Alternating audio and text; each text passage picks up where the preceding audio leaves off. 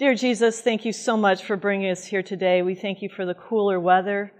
We thank you for the boys and girls you give us to be ministers to them.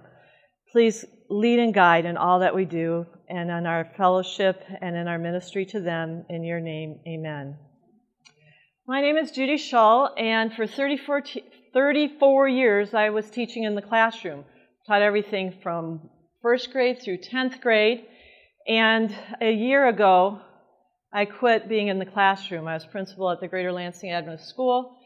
And the December before, my husband and I started praying about maybe my leaving the classroom to do an independent ministry. So every sign from God says, yes, do that. And so for the last year, I have been working independently with Childhoods with Jesus, which is my own independent ministry. And it's been a lot of fun. And it's starting to get very busy with talking to people about how do you keep kids close to Jesus. And we're going to look at various ages. One of the things I wanted to look at is safety. If you're working with children, and if it's your church, check with your church to make sure they're doing things that are going to protect the children. In this day and age, we can't take anything for granted. And anywhere you're going to put your children, you want to make sure they're safe, make sure your church has a safety plan, and make sure you know what it is, because these children in our care are in our care, and we want to protect them. Also, anywhere you're working, and again, if you're taking your children to church, find out from your church, do they have a set of qualifications for somebody working with the children? Again, that's really important. That's why I'm going over that. And what is the application process? I just got done we did our VBS already 2 weeks ago. Woohoo! And it was much cooler in our non-air-conditioned gym. And I couldn't get up front in the church and just say, who would like to help? I could for cutting out things, for doing some shopping, for fixing food, but I could not do that for who would come and work with the children, because we don't know everybody's background. So if they're going to work with your children at your church, you have to have a background check. And if you don't know how to do that, just call the conference office, talk to the Human Resources Department, probably Annette Metz, and she will get them. It's an online process. But if they're in Adventures, or if they're in Pathfinders or Sabbath School, the people working with them need to go through all of those. But I just wanted to take a moment to make sure your kids are safe. Now, also, look at your church, and sometimes your daycare. The infant to adult ratio is 3, those tiny, tiny babies. If you have toddlers, you need 1 adult to 6 children.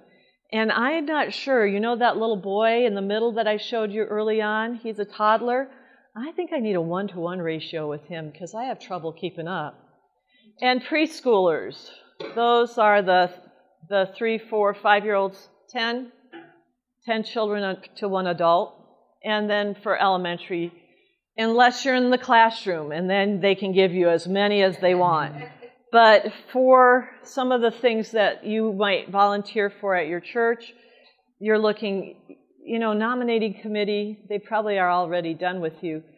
But you really want to have 1 adult for every 12 children you're needing to deal with. And those are just some rules of thumb. So if we look, and I added 18 months into this one because my grandson, who's 16 months, some of the things that a 2-year-old could do, he could fall into. And I'm looking at that, I'm thinking, it really is about where are they in their developmental stages. So I'm going to give you some ages, and you who have young children go, that does not match up with my child at all. Okay. Every child is at a different developmental stage. It could come half a year early. It sounds like your 4-year-old is coming half a year late. It will happen. 4 is fantastic. So hang in there for a little bit longer. Don't you think so? I always thought when they hit 4, they were just little people, a little bit more. Now, I'm having a great time with the grandchildren. Unfortunately, I get to babysit a lot, but Please, when you look at these numbers, understand you're looking at, it could be 6 months either side of that number, okay? And not all children are all the same, and they'll develop at different time frames. But some of the things, some of the characteristics are really important to keep an eye on. And let's take a look at this little age range. They're physical. They move all the time. And you're going to see that all the way through. So once you write down move all the time, that applies to all of them. And I got to be over in the junior tent this morning, junior 2, and tell them a story. And before the story, those folks, those leaders, they took them outside to do a little activity of matching and making a memory verse. So they were keeping their juniors moving. This is something we have to remember. And if you have children at home, you already know they move all the time. They need room to roam. So, for instance, our Cradle Roll Sabbath School in Grand Rapids is the biggest room in the building outside the sanctuary because we need space for those little ones to move around. But we can always tell when a child hasn't been in Cradle Roll Sabbath School and they start in kindergarten or primary, because Cradle Roll, or beginners, whatever you want to call it, is where they learn how to sit down and listen. And so children who don't have that experience. And by the way, encourage children to start going to Sabbath school as soon as possible. It took me 6 months to convince my older son to bring his little girl to Sabbath school. She'd love it. She loved it so much that when her baby brother was born, when he was 6 days old, he was at Sabbath school. And you could see him listening to the songs and just thoroughly enjoying the music, because we do a lot of music at that age. So encourage people to bring their children to Sabbath school. It's a wonderful place, and hopefully your Sabbath school gives them some room to roam and some activity. I also want to add to them, at this stage, their big muscles are beginning to develop, but their smaller muscles aren't. In other words, they're clumsy and klutzy and fall down a lot. And I have this 16-month-old grandson, and he can't walk a straight line to save his life. And we finally decided he always has to be going, where am I going to go next? Where am I going next? And he just staggers and swaggers, and we were kind of worried till we figured out what was on his mind, and that's because he's looking everywhere for the next spot he wants to go. And children are different in the family. If you've got more than one, you know that. So maybe you have a good one who behaves themselves that you're dealing with as a parent, and the next one comes along and they're totally different, and that's normal. But it doesn't really prepare you for that second one. Are you finding that out with your own children, that they're very different? Our granddaughter didn't climb on anything. Our grandson climbs everything. You have to watch very carefully because he'll be at the top of something without any kind of warning. They do really enjoy those simple songs. And my grandson, there's some silly songs like B-I-N-G-O. And when I would have him and try to get him to sleep, I went through all the songs I could think of, and he loves that one. And so one day at home, the little girl's singing B-I-N-G-O, and her parents are going, where did you learn that? At grandmother's house. They love those little songs, so as you're working with them and helping them, help them with, he would go to sleep when I'd sing to him. And now I'll sing to him, not in public, but to him. And his mom was saying, how do you get him to sleep so fast? Well, we have this routine, and routines are tremendously important. Tomorrow, my seminar, we're going to talk a lot more about that. But he knows that when I pick him up, take his shoes off, wrap him in a blanket, and start to sing and rock him, that his choices have ended. He's going to have to go to sleep, and which he usually does. Now, cognitive and emotional, they have a really short attention span. But it's longer than people give them credit for. Okay, I work with beginner Sabbath school, so I have the 0 to 4-year-olds on a weekly basis, and some of them will engage for quite a while, and some of them do have that short attention span. Again, every child is different.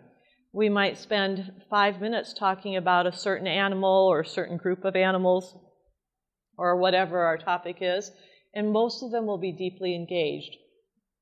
But there's the one who doesn't have it, and we're finding out more and more that has to do with how much screen time they have, that they're not able to stay focused unless things are moving fast for them.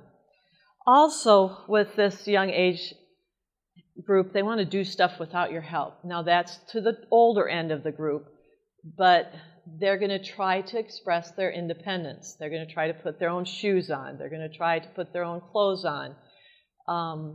It can be rather hilarious. My middle grandchild tries to put my shoes on, and this week he actually tried to put them on the right direction. That was new. Usually it's heel over toes, but as they get a little bit older, in the 2-year-olds, they start being able to recognize their name in print, so they can begin to start identifying some of those shapes and letters. This is where they use the word no. Now, grandson at 16 months has started to say S for yes. So you ask the question the right way, and he can say S. But the longer you get into 2s, which is why they get the name the terrible 2s, because they say no. Well, that goes right back to they want to do it themselves. They don't want to be bossed around. And they've heard no a lot. So if the child has heard no a lot, they're going to use no a lot. So as you work with your kids, try to find ways to get the yes answer. We're having a good time, yes? You want to wear this red shirt, yes? Just kind of help them. And one of the things I have 2 sons, obviously. Well, 2 sons, so I have the grandchildren. And what we tried to do is we tried to put as many things out of the way as possible so it limited the word no. So that when we said no, it was usually something they really had to pay attention to. Like they were going to run into something because they're staggering around, like the coffee table or the wall or the floor. Or just, no, stop, you're in danger. So if you can find less things to say no about, that becomes a much easier time for this age. Socially, the 2-year-olds, everything is mine. It all belongs to me. They have little concept of other people's things or rights. And I watch this with the grandchildren, the 2 older ones. Brother now comes and takes everything away from sister because, of course, what she's doing is the most fun. But she goes and takes everything away from him, so she's kind of deserves what she's taught him. But they think that it's all belonging to them. And if your children don't get along, you can relax their normal. That's called sibling rivalry, and it's been around since, well, hopefully it all gets much better than what it originally was. We won't bring that up here. One of the best things to do with the kids is distract them. Again, look for ways to not have to say no all the time. So what we try to do is we look for ways to redirect their attention. They're headed for something they shouldn't do, and we go, oh, let's go over here instead. Or they're wanting to go do something to annoy their sister, and you say, oh, look, I have something over here for you to do. And just try to steer them in a different direction, because if you watch your child enough, you know what they're thinking. Now, a couple of years ago when I was in China working with some teachers there, I noticed the babies weren't wearing diapers. At first I thought it was terrible. They had these little slits in their bottom, and their clothes and their little backsides were hanging out. I thought, oh, those poor people, but their clothes were designed like that. So I said, what's that for? Because, well, they start potty training them as infants. So how do you know, You can tell by the look on their face. Okay, but when that look comes, there's not enough time, hence the slit in the back of the clothes. There's still not enough time, because one time I was riding with somebody and their little baby was naked, and I asked what happened, and they ran out of clothes that day. So it doesn't work 100%, but anybody you ask, they'll say, just look at their face, and you can tell what they're going to do. It does work when they're doing something, and you can see the thought cross their eyes about what they're going to do to their sibling or where they're going to go that they shouldn't be going. So watch their face, watch their eyes, and the more you get to know them, the more you're going to realize when you've got to distract them. And then this 2-year-old age group, they don't play together, they play side by side. And invariably they'll try to take whatever the other person has away from them. But you do get parallel play a lot with this age group. And then it's really important to help them know that you love them. And this applies to all age groups. The best thing you can do is to help that child understand how much you love them and that you notice them. Some kids will do anything to get noticed. And so I want to look for things that are positive so that I can praise them rather than scold them. And it doesn't always work, but if you want them to keep doing what you want them to do, you're going to be a lot better off with praising them for what they're doing right rather than always making them know what they're doing wrong, because then now they've got a whole bunch of stuff to figure out, well, what does she really want? But if I say, oh, I liked how much you ate your food today and you didn't get up and run around, that was wonderful. Or I'm very pleased with the way you picked up your toys, you are certainly a big help. And just keep reinforcing the positive, which is a lot easier than saying, get back in here and clean up, you know. And then, spiritually, children of this age can understand that God made everything. They can't understand a lot of things, but they can understand that God made it, and the Bible stories are true.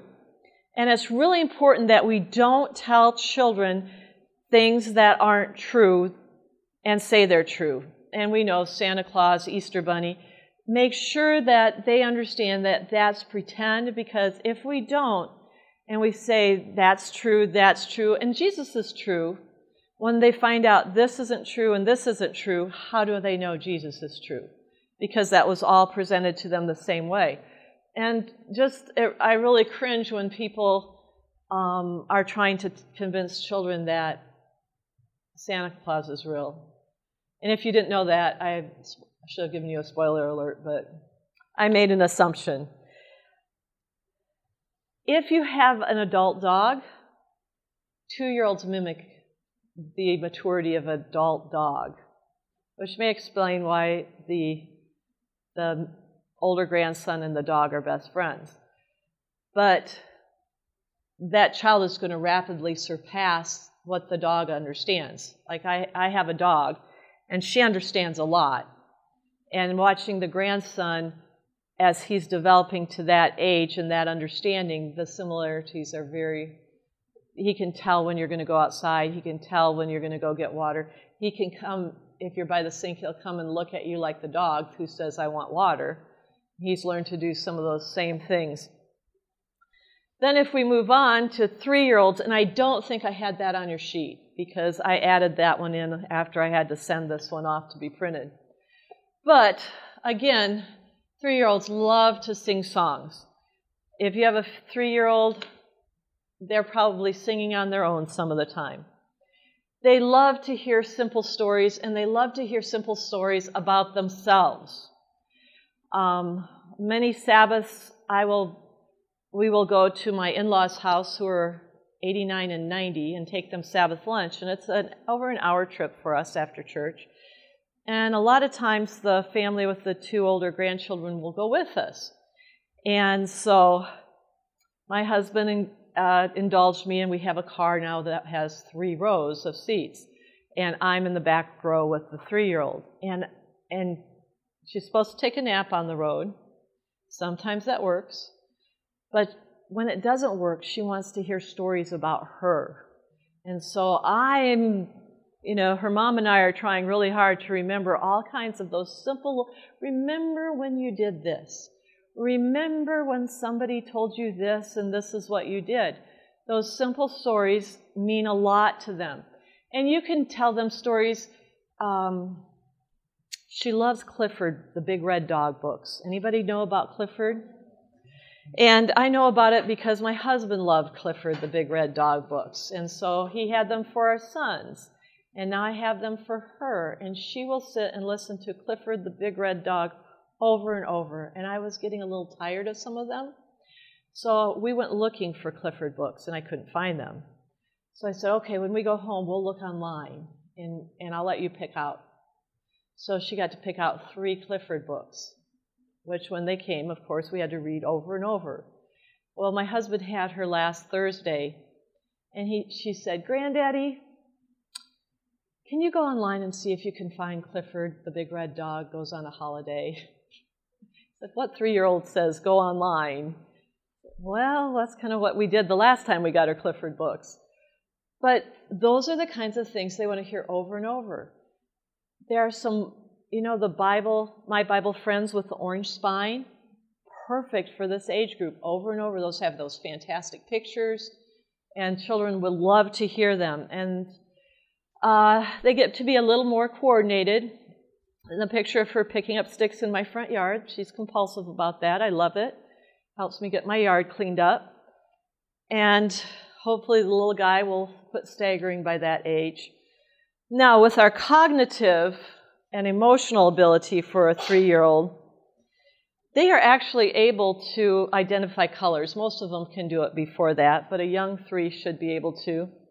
They will repeat simple rhymes and songs. So at Sabbath school, you might hear some of the same songs during the week that were sung in Sabbath school. Because in Cradle Roll, we keep the same program for 13 weeks because the children need repetition. And when you change it, it's really hard on them, I've discovered. Because we lose the routine, and that's hard for them to adapt to.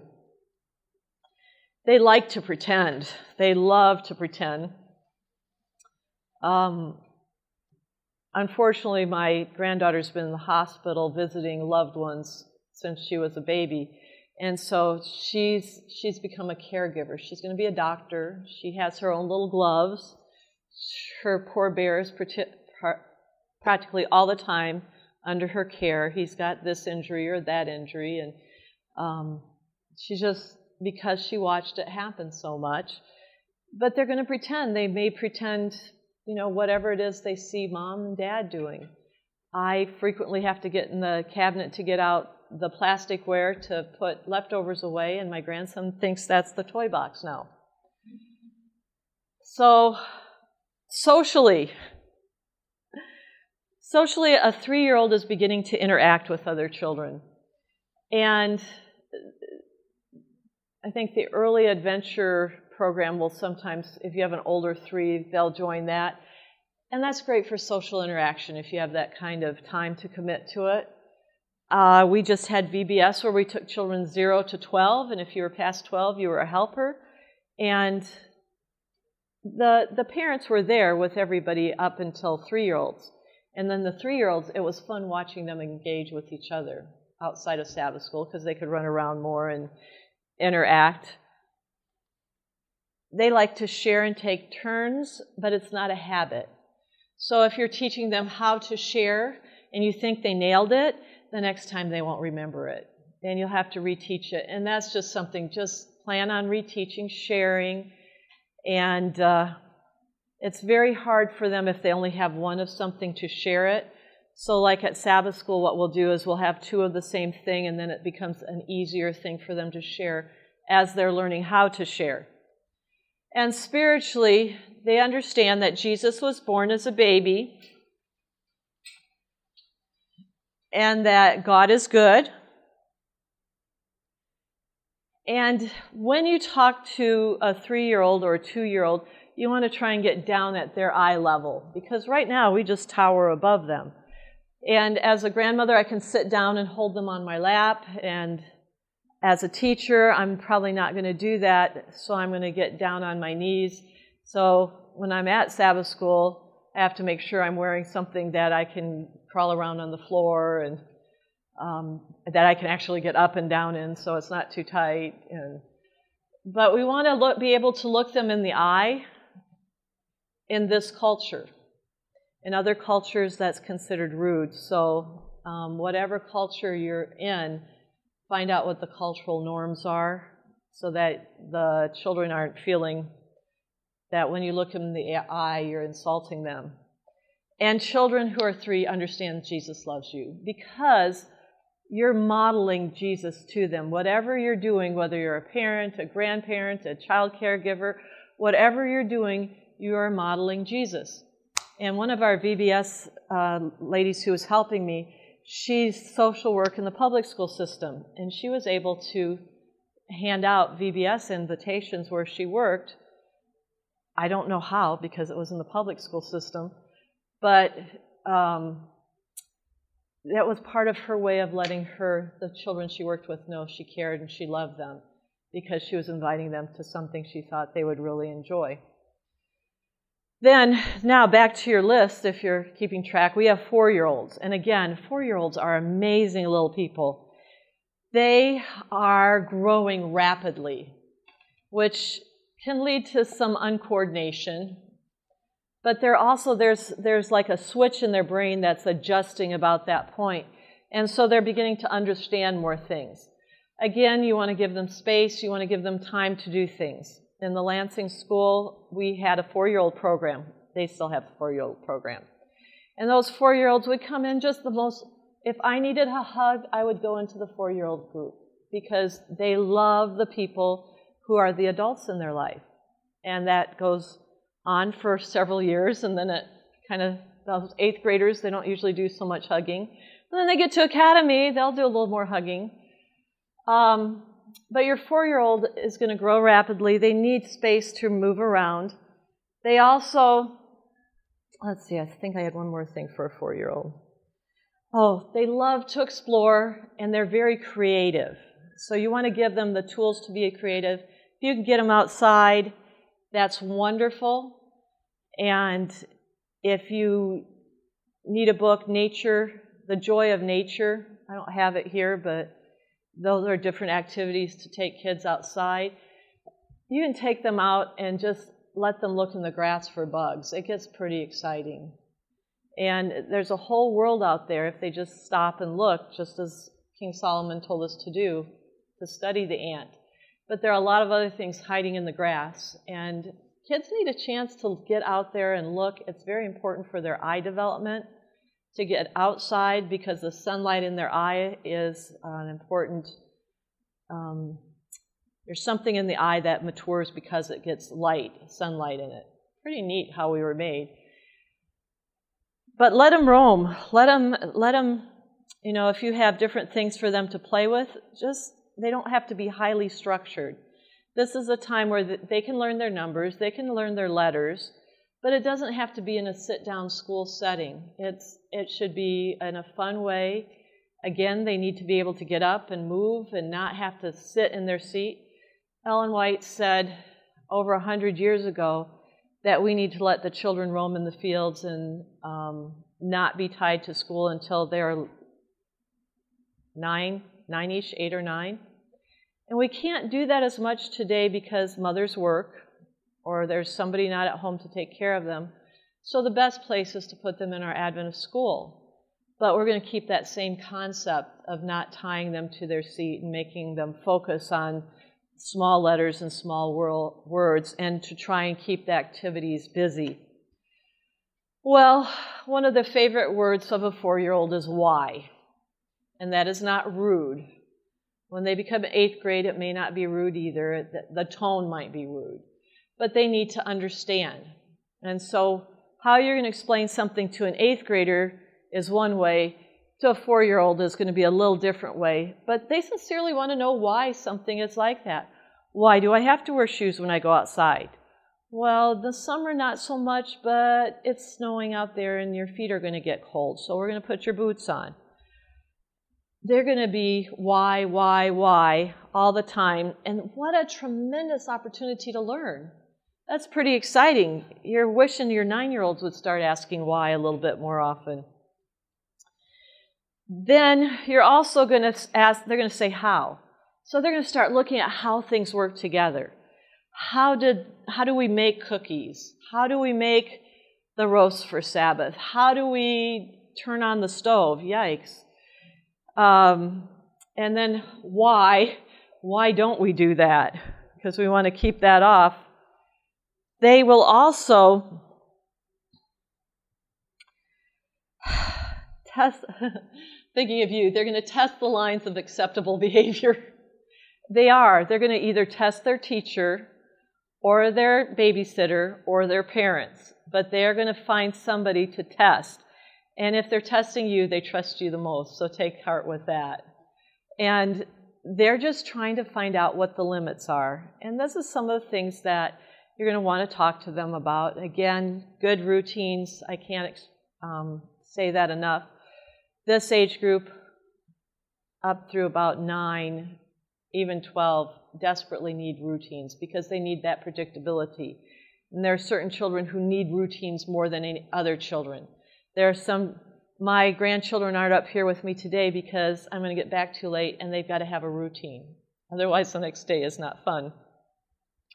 So just remember that if you're having a little bit of trouble. I know that if your children are difficult, it could probably be they need more sleep. It could be their personality, but it could also be a lack of sleep because children need 10 to 12 hours of sleep through the teenage years. And one of the reasons we have difficult teenagers is they're getting an average of 6.5 hours of sleep. This does not help them. Actually, at that age, they're needing 10 to 12, and most of them are not getting that at all. So they're very tired, they're sleeping through school. It just is throwing their whole body off just because of the society we're in. So if you think that your child needs more sleep, it's very possible. My older son needed more sleep than the younger son, much to the older brother's disgust, because he had to go to bed earlier.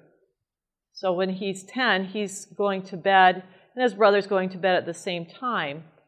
But that's later than what the brother, at 5, they had to go to bed at 8. At 10, 8:30. Well, the younger brother, needing less sleep, went to bed with the same time as the older brother. But then they got up when they needed to. And that's an important thing, too, for your family. If you're having trouble getting them up in the morning, James Dobson said just put them to bed at 15 minutes earlier every night until they can get up when you want them to get up, and that becomes their bedtime. That works amazingly well. Son, you couldn't get up at 7 to be ready for school, so we're going to go to bed at 8:30. Mom, it's still light out. They still complain that they were in academy before they could go to bed at dark in the summer. So,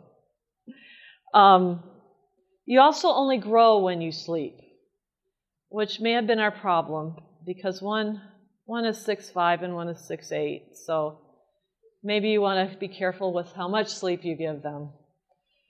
Then, no, they have Dutch blood, so I'm saying it came by it honestly, but they did get enough sleep.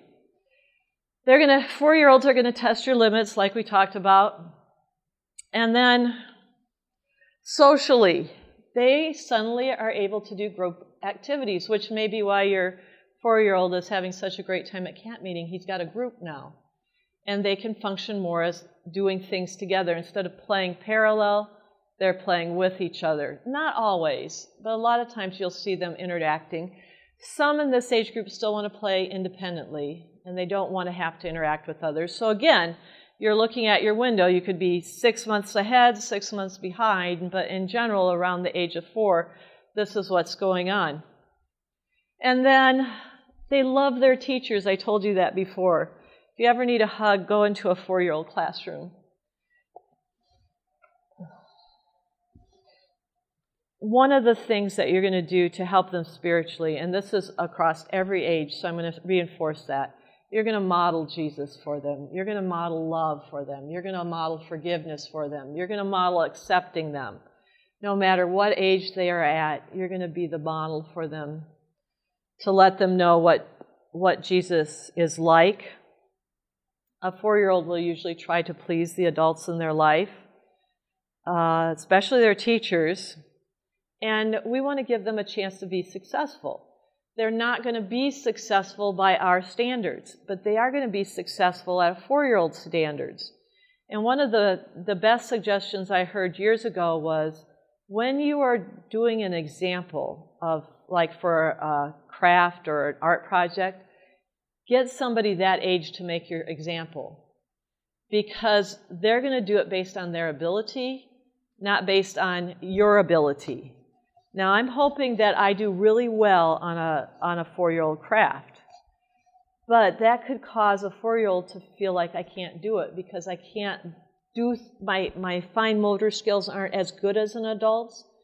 And so once you start letting the children make the examples, so what if the chicken's nose is crooked and the eyes are drooping? It's still, to them, it's the chicken, and it's beautiful. We did a one-of-the-kind zoo for VBS this year, and so we brought in different animals, and we actually had baby chicks hatch. Well, during VBS, that was pretty good timing. And one of our crafts was a little baby, pom-pom chicken, and put it in an egg. It was so neat.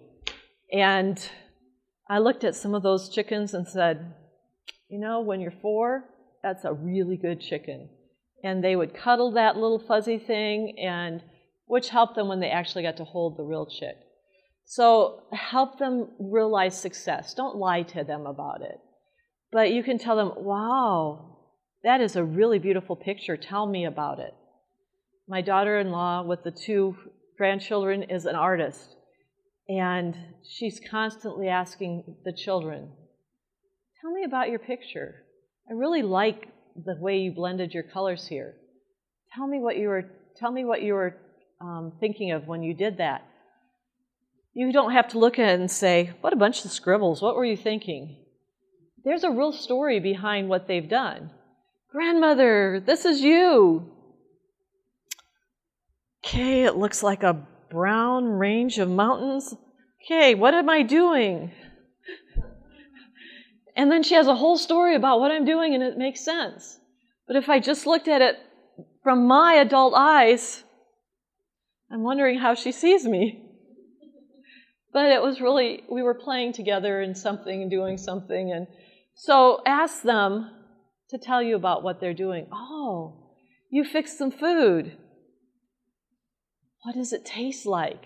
The things I've had to taste already. But again, we're looking for ways for a 4-year-old to feel successful, and we're looking at it from a 4-year-old point of view and not an adult point of view. Spiritually, they understand Jesus as God's Son. They understand that relationship. They understand we talk to God through prayer. And most 4-year-olds, some will close their eyes, some will not. Please don't let them feel like they're evil if they aren't closing their eyes, because when they talk to us, they talk with their eyes open.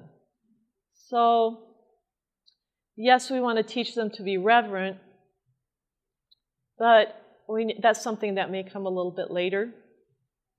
My granddaughter will have some of the most beautiful prayers, and half the time her eyes are open because grandmother's peeking at her, because I'm watching how she's praying, and she'll just talk to Jesus from her heart. It's really wonderful. And sometimes she'll just sit there and stare off and talk to Jesus. And so there's an understanding that you can talk to Jesus like a friend. And you don't close your eyes with your friends, so you don't close your eyes with Jesus, and that's okay. We do want to teach that, and we do want to teach that we're respectful, but let's not get hung up on some of these things. And then 5-year-olds. 5-year-olds. A 5-year-old has excellent coordination. Now, in Lansing, we would have 4-year-olds, 5-year-olds, and 6-year-olds all in the same room. You could really tell the difference between a 4-year-old and a 5-year-old in their physical development. And our 4-year-olds only stayed for 3 hours. It wasn't it was a socializing event for them. It was, they were there because they were having a great time and doing some learning and not sitting in front of the television being babysat. It depends on what's going on in your life. A 5-year-old will have excellent coordination. They can put on their own shoes. They may not be able to tie their shoes. Isn't Velcro wonderful? I just love it when I see them come into school and they have Velcro, because I know I'm not going to be tying that shoe. When I first started teaching, I had first, second, third, and fourth graders. It was great to say, "Oh, show me again how you tie your shoes. Why don't you tie his and let me watch?" So the fourth graders could show off and I could work on somebody else's shoes at that point. They're getting better with scissors. Now we want to be really careful with scissors. We love the round-ended scissors. We show them how to walk with scissors or only sit with scissors. What's appropriate to cut? Hair is not. Even if mom cuts their hair, they should not. But they are starting to be able to cut things a little bit more. This is the stage which drives boys nuts, but for the next several years, girls are going to be developmentally ahead of the boys. Now, one of the best things that I heard from a well-known speaker on education was that we process children through school as if they were part of the factory. So any child born in this year goes to these grades at this time, just as if, we're producing parts through a factory, and so this part became ready at this age and we moved it through the factory line. We kind of do that with kids. We say, "Oh, you're 9, this is what you should be doing. Oh, you're 4, this is what you should be doing." And that's really unfortunate, because our children need to be able to move at their own pace, which is one reason I love multi-grade classrooms, because if a third grader is functioning as a second grader, they can play with the second grader. They get to review everything a second grader is being taught.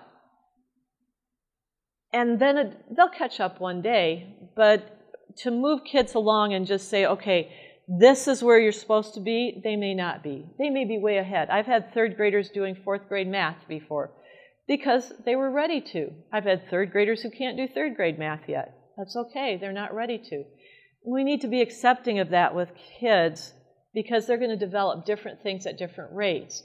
They may be way ahead in height, but they're still, they may look like a 7-year-old, but they're only 5, and so their reading ability or non-reading ability is that of a 5-year-old.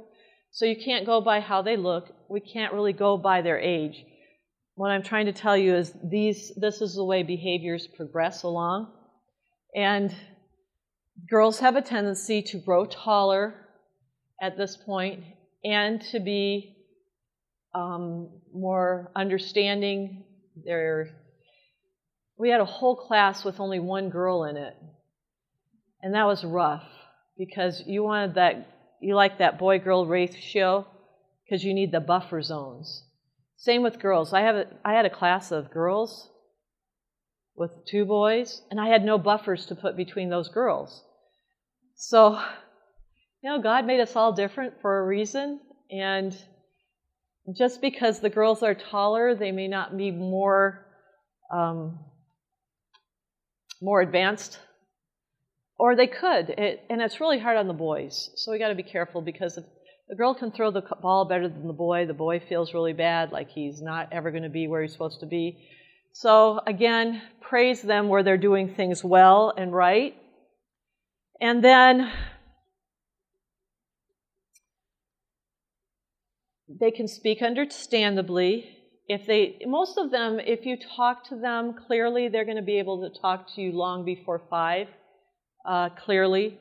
They also are looking for your approval, and ask them open-ended questions. You can talk about recent events, trying to help them recall with their recall. One of the really nice things I like to do with them is tell them a problem that I've had. Like, I was caught in a building and it was pouring rain and I didn't have a raincoat and an umbrella, and I thought, "Oh, I knew it was going to rain. What should I have done?" And I'm thinking and I look around and I found a newspaper and I put that over my head and I ran to the car. So I'm describing a problem. I didn't have a solution. And what did I do to find a solution that wasn't a usual solution?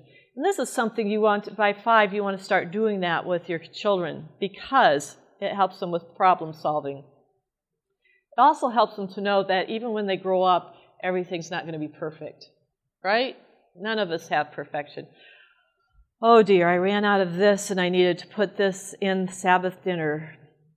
Well, I should have got it at the store, but I didn't. So what could I do instead?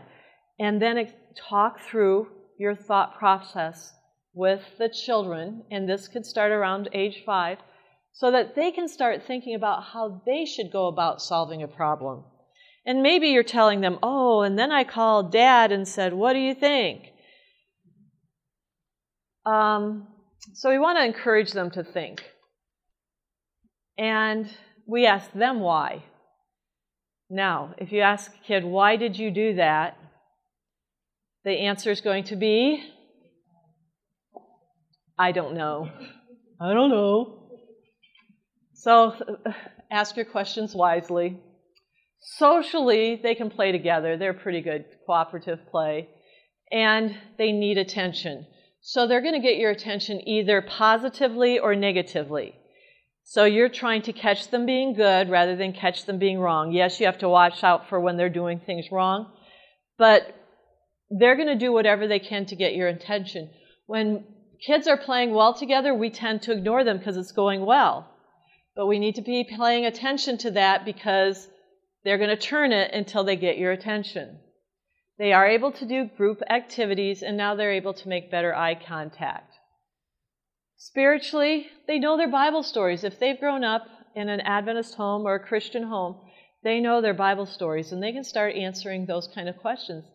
So, who's the baby in the basket? Oh, that's Moses. And what's going to happen? Oh, Pharaoh's daughter's going to come along and see him. And then what's going to happen? They're able to know those stories that well by this age. They need things that are concrete and literal, not abstract. They're not going to understand things that they can't see and touch or haven't experienced. And we want to help them as they grow in Jesus to give them those kind of things. They're able to learn their Bible verses, and they're slowly going to start wanting to become members of God's family, but they're not really at that maturity level yet. You want to help them to be confident that God is listening to their prayers, and by all means, show them when prayers are answered. Or when prayers aren't answered, show them why that might be. This is going to be very important for their prayer life. Talk to them about God's love. Listen to them so that they feel secure. And begin to talk to them about God's love and enjoyment with them. The more you listen when they're talking nonsense. The granddaughter talks endlessly. It's the difference between boys and girls. And I'm trying to listen all the time. I'm trying to listen to other things. But I'm overjoyed she thinks grandmother is her best playmate. Just don't always get to do what she wants. And again, I'm going to tell you, model God's love to them. Modeling Jesus is the most important thing we can do to teaching children about Jesus. 6 and 7-year-olds, this is your first and second graders typically. Again, maybe not. If you're doing your child at their growth, it's not as solid. You might put your son, if you're homeschooling, you might not be more structured until they're 9. That doesn't mean they can't learn the curriculum, but they don't have to sit down with the books. And when we have first and second graders, we try to keep them very active because to me, it's wrong to make them sit at a desk all the time. Now, we got a brilliant idea. Let's put them on those balls, and then they're constantly moving anyway. And then you take seasick pills because they're constantly moving. It didn't work out as well as we thought it would. That wasn't what they needed so much. It was good for some of them, but the majority eventually went back to chairs because that was a more comfortable thing for them. It is a time of rapid growth, and with rapid growth comes uncoordination, so just take that. Emotionally, they're growing independent. They can do more on their own. They still want your approval. The teacher, you want teachers, adults, grandparents. Socially, being first is really important to this age group. And if you want to go watch this age group, if you're unfamiliar with it, go visit probably the kindergarten or primary, K2 or primary, and watch them line up. So you come up with creative ways to get them to line up to do things. It was about this age when my sons didn't have to ride in car seats, and it was before the age of booster seats. And they always fought over who rode in the front seat. Oh, and it was the stupidest argument. We were going 1 mile, and they had to argue about it. And so my husband just said, guys, figure it out. Quit your fighting. Just figure it out. And they did. They decided that every time they got in the car and they could ride in the front seat, they would switch. And they didn't argue about, okay, this time you rode 1 mile, and next time I only got to ride 1 mile, and then the next time you got to ride 10 miles. That's not fair. But they figured out that it would all balance out at the end. So I didn't have to keep track of a thing. They knew who was going to be in the front seat, and that, because being first is important. So if you can figure out, they have line order in first and second grade. You know your place in line, and tomorrow you go to the end of line, and the next person gets first in line. And just be really careful when you make up your line order that people who want to push and shove each other are not next to each other. Cognitively, they're very eager to learn. Oh, this is such a great learning age. Now they, again, think literally, so you need concrete. Spiritually, they accept that God is present. They need specific examples of Jesus. So we're going to go through our Bible stories and talk about Jesus. And if you're looking, North American Division General Conference is coming out with a brand new Sabbath School series, I believe the first of the year. Grace Links will be going away, and the prototype I saw of the new one is much, much better. I'll tell you, our church uses My Bible First. We love that. I think the juniors are using Young Disciples. But if you want to take a look at My Bible First, the lady is over in the ABC most days, and she can show you a lot of stuff that they have. If you're looking for themes for Sabbath School, some great stuff. There's also some things that you might use at home for family worship. Just a lot of really good stuff. So you're looking for very specific things that show Jesus. They are beginning to move from me to we, which helps a lot. And then they need those regular opportunities to pray. And you've already been doing that with your boys and girls. So this should be second nature to them. And again, when you listen to their prayers, they're from their heart. A lot of them are not just the mechanical ones that you might get as an 8th grader. Now if we move on to 8 and 9-year-olds, your 4th and 5th graders, good coordination. This is what I'm told is the teacher's dream age. So you may be moving into the dream age, but I'm going to tell you, I always thought 3rd grade was the hardest grade to teach. And I've taught all the grades. And here's why. 1st grade, the odd years are always the hardest. 1st grade is a challenge because they're new at it. 2nd grade is a repeat of 1st. 3rd grade, you have the biggest curriculum jump. You're going from everything to look at to having to write more. And then 4th grade, you're going to do a lot of repeat of the concepts of 3rd grade. The next biggest jump is into 7th grade. So just be aware of that. Don't be scared of it. It's just something you're going to see. Their parents are going to go, they did so well last year in this, and they're going to blame you. And you can say, well, cognitively, this was a big leap for them, So we're going to give them a chance to adjust and to learn. And if they don't get it this year, they're going to get it next year. It's okay. There's nothing wrong. This is just, it's the way our curriculum goes. They are able to sit and work a little bit longer on things, or cleaning up their room, or studying their Sabbath school lesson. Fairness is huge. Everything has to be fair. They've got to have rules. I would like as few rules in my classroom as possible. But with this age group, I had to have a list on the board because otherwise it didn't matter. You're going, treat each other with kindness. If it's not up there, you're not going to do it. But I had to get some really picky with some of the rules. You get one trip out to the restroom before recess unless it's emergency. In other words, you can go anytime you want. But I had to have that rule there because that was important to them. So that was the way to be fair. All games had to have rules. Sometimes they're really silly rules, but as long as it's a rule, it's okay. There is a value system. I used to use stickers for currency, and so they get stickers for all kinds of things. Stickers are cheap, and I can see them. I can just put them on their desk or something, on a paper on their desk, but they have to have a value system. Socially, status is important. That's why they always want to be first, because that has status, and so they're going to jump up, I know the answer, I know the answer. They have no clue, they haven't heard the question.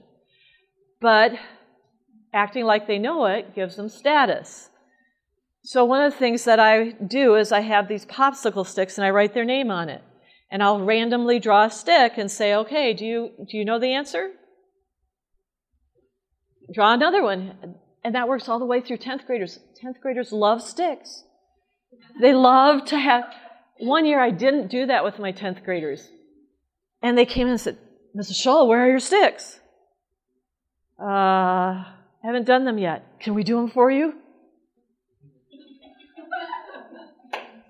So just letting you know, it goes on and on. They're able to evaluate alternatives. This is where you can say, do you want to play kickball or softball? Do you want to play dare base or whatever else, on the river, in the river, on the bank? You know, they can decide. And again, one of the best things you can do is get them all to write down their favorite game, put it in a basket, then let your student of the day, because they're the one who leads the line, if they have, we called it the teacher's pet. One little boy went home and said, so-and-so is the teacher's pet. I thought I turned that off. That's the teacher's pet. And the mother came in all upset. How come you have pets? Well, every day we have a new pet. Your sons, they know on the calendar. You write it down. They know when it's their day to be the teacher's pet. They get to draw the sticks. They get to draw the games. They get to be first in line. They get to have prayer at lunch. All the things that you fight about, you just designate to that child for that day. It makes your life so much easier. And then if you have it on a calendar, the parents can't fuss at you because everybody gets to be the teacher's pet for a day. So, they're able to understand more than one viewpoint. They're very creative. I told you, they're very creative at this point. And spiritually, they understand they need a savior. They want somebody. They know that they're not perfect at this point, not because you've spent all your time telling them they're not perfect, but they've come to that understanding that the world isn't perfect. They understand the forgiving nature of God, and because of that, they're learning to forgive others. And again, we talk about, how do you forgive? Do you say, I'm sorry? No. You sit down together and you work it through. You say, okay, you're going to apologize. What are you apologizing for? What did you do wrong? And there are consequences for what you did wrong. And then you can ask for forgiveness. And a child can choose whether or not they're going to forgive. They don't have to forgive somebody who's done them wrong. And then you say, okay, you've got these consequences. How are you going to handle this situation differently? As principal, many a time I would have kids in my office who had done something they shouldn't do, and it was stupid stuff. Nothing really bad. But it was, okay, what did you do wrong? Why was it wrong? What are you going to do about what you did wrong?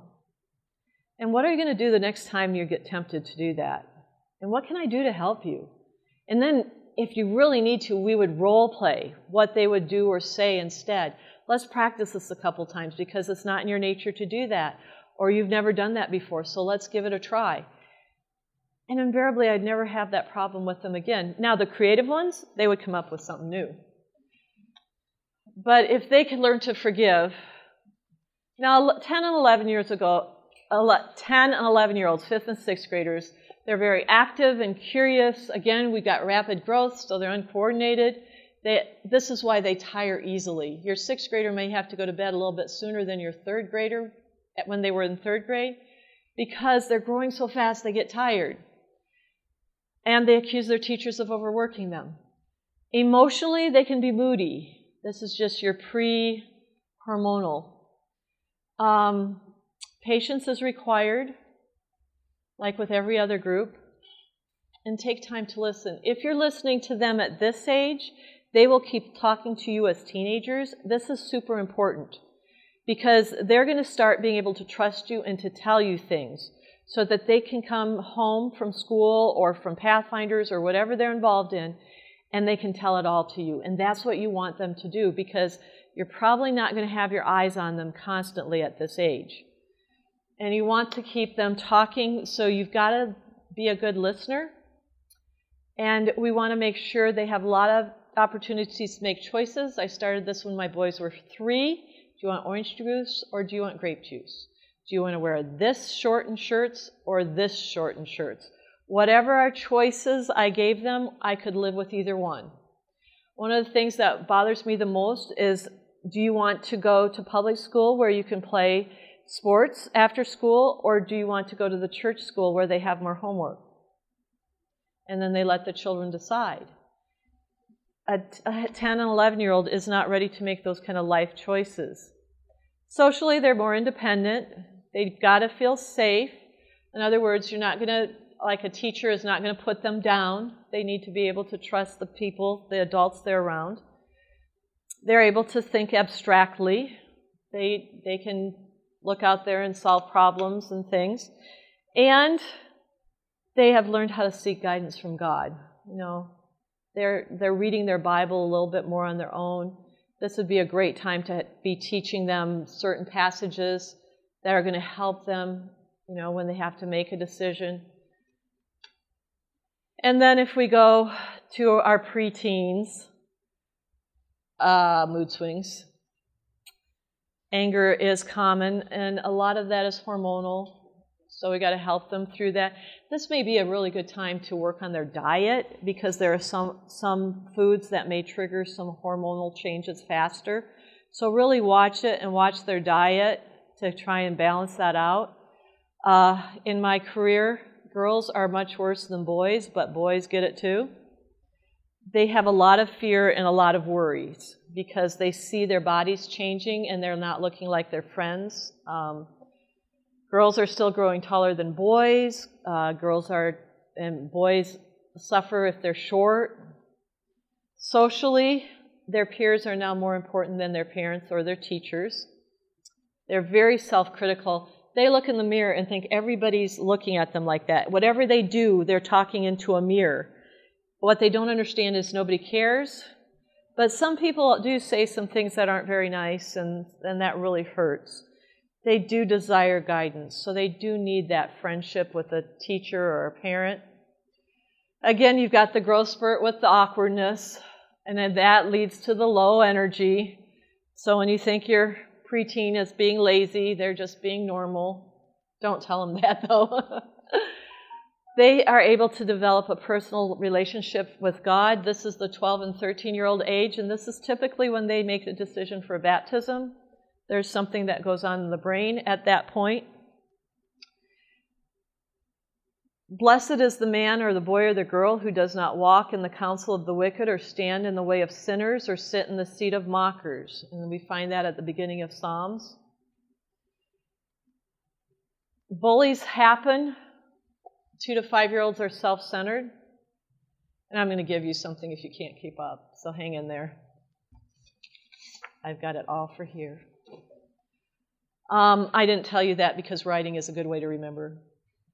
6 to 9-year-olds, boys are very physical and girls are very verbal. Keep that in mind for bullying.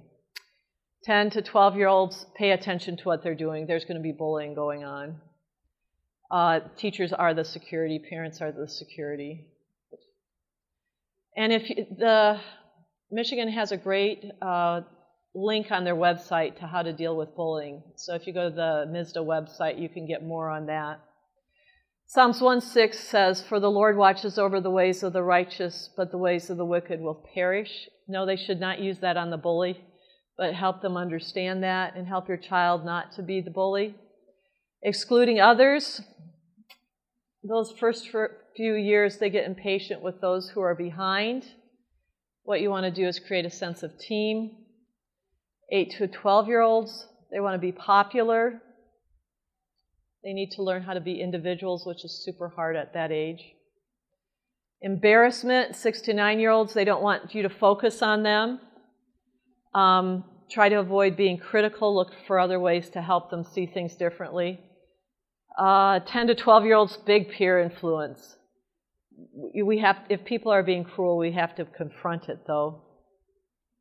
Romans 15:5-7, "May the God who gives endurance and encouragement give you a spirit of unity among yourselves as you follow Christ Jesus, so that with one heart and mouth you may glorify God, the Father of our Lord Jesus Christ.